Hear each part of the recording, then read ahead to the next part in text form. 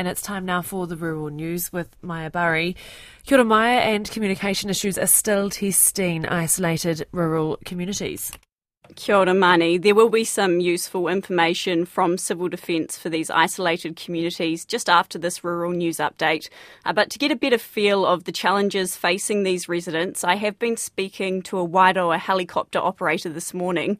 Corey Isherwood says he's been blown away by the resilience of cut-off farming communities that he's visited and dropped supplies to in the last week, but he adds that the lack of connectivity, it is taking a toll on people's mental health. Mr Isherwood says even today he's still flying to pick up someone in an isolated part of the district. They haven't had anyone come to check on them and have only just been able to reach out for help. He says affected communities deserve a huge amount of credit for rallying together and organising themselves in what are extremely trying circumstances. And that's just what the rural communities do. You know, we're sort of stopped in to do welfare checks in some places, and they're at their community centres, whether it be the sports ground or the fire station, where it may be. They've got, 3 or 4 pages in some cases of information where with roads that they've been and checked. Names of people they've contacted, any medication that might be required. They're doing a fantastic job, the local sort of communities. When you do manage to land in an area and visit a family that hasn't had anyone checking on them, I'm imagining you get a pretty good reaction. Oh, yeah. No, there's a few tears had, that's for certain. So, everyone's...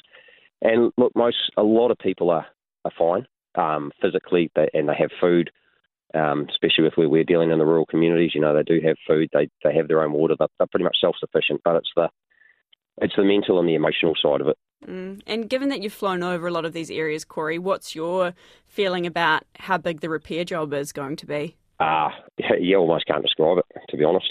I couldn't even begin to think where you would start. Corey Isherwood says everyone in the district is pitching in to help with the recovery efforts. And he says while helicopter operators often receive a lot of praise and kudos, he says there's so many others who are deserving of recognition. A forestry leader says harvesting contractors and their crews are without work and under immense pressure. The Forestry Industry Contractors Association estimates more than 1,000 workers in cyclone-hit regions are in limbo due to broken roads, unstable forestry blocks and inaccessible equipment. Association Chief Executive Prue Younger says she understands the concerns about forestry slash in Tairāwhiti, and that issue must be addressed and resolved. But she says frontline workers, such as contractors, are given prescribed tasks by landowners to carry out. She says these are local people who have families to feed and they don't deserve to have the slash issue thrown on them. The slash issue is not, as I said, it shouldn't be thrown back on the contractor at all. They're a contracted service provider into the landowner. And in that case, they're business owners themselves, they've got staff, they need to keep those staff on. And I think that's our biggest concern is that without wages or money to pay wages, we'll be losing a skilled workforce if we don't get back to work in, a couple of weeks, a couple of months. And Prue Younger says that contractors should have access to the government's cyclone support package for businesses.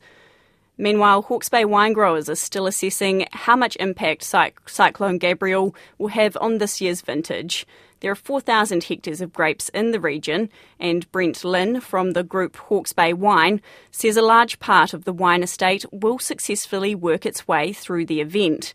But he says where there has been damage, it's been very serious. He says big decisions will have to be made around redevelopment programs in areas that were hit by high levels of silt and flooding. That's a process that the whole community will have to go through. It's not just the Vineyard Estate that's been affected by these events. We have communities that have been compromised as well. So I think that there's going to have to be, a community-wide discussion around that. And Brent Lynn says harvesting, which was due to start last week, is now underway. As well as the immediate needs of flood-hit farmers, there's concerns about a nationwide shortage of supplementary feed following widespread crop losses. Last year, about 1.2 million tonnes of maize silage was produced for winter supplementary feed, but this season's crop has taken a major knock, with entire fields wiped out. AgFirst consultant Tafi Manjala says many farmers will now be forced to find alternatives. If people don't have enough supplement on hand, they're going to have to purchase additional feed from the market, which adds on farm costs. Crop yields have generally been low given the wetness that delayed planting and in some instances damaged planting, and of course the recent cyclone that flattened some maize crops in certain areas. And it'll be stressed at a really busy time of the year. Tafi Manjala says the cyclones hit farmers at a bad time, as they tend to take things a bit easier right now in order to be well rested ahead of the busy winter period. And his advice for affected farmers is to sit down, take stock and make a list of priorities. There's a lot of things to be done, but there's some activities that are more important than others, like making sure that your cows are milked, making sure that you've got secure boundary fences so you can secure your stock, making sure that you can feed those animals so that you keep them in production. A lot of us in the farming communities, in those jobs or in those roles where we feel we can do things and make things happen ourselves, but this is a huge effort that will be required to recover. Get as much help as you can. That's Tafi Manjala.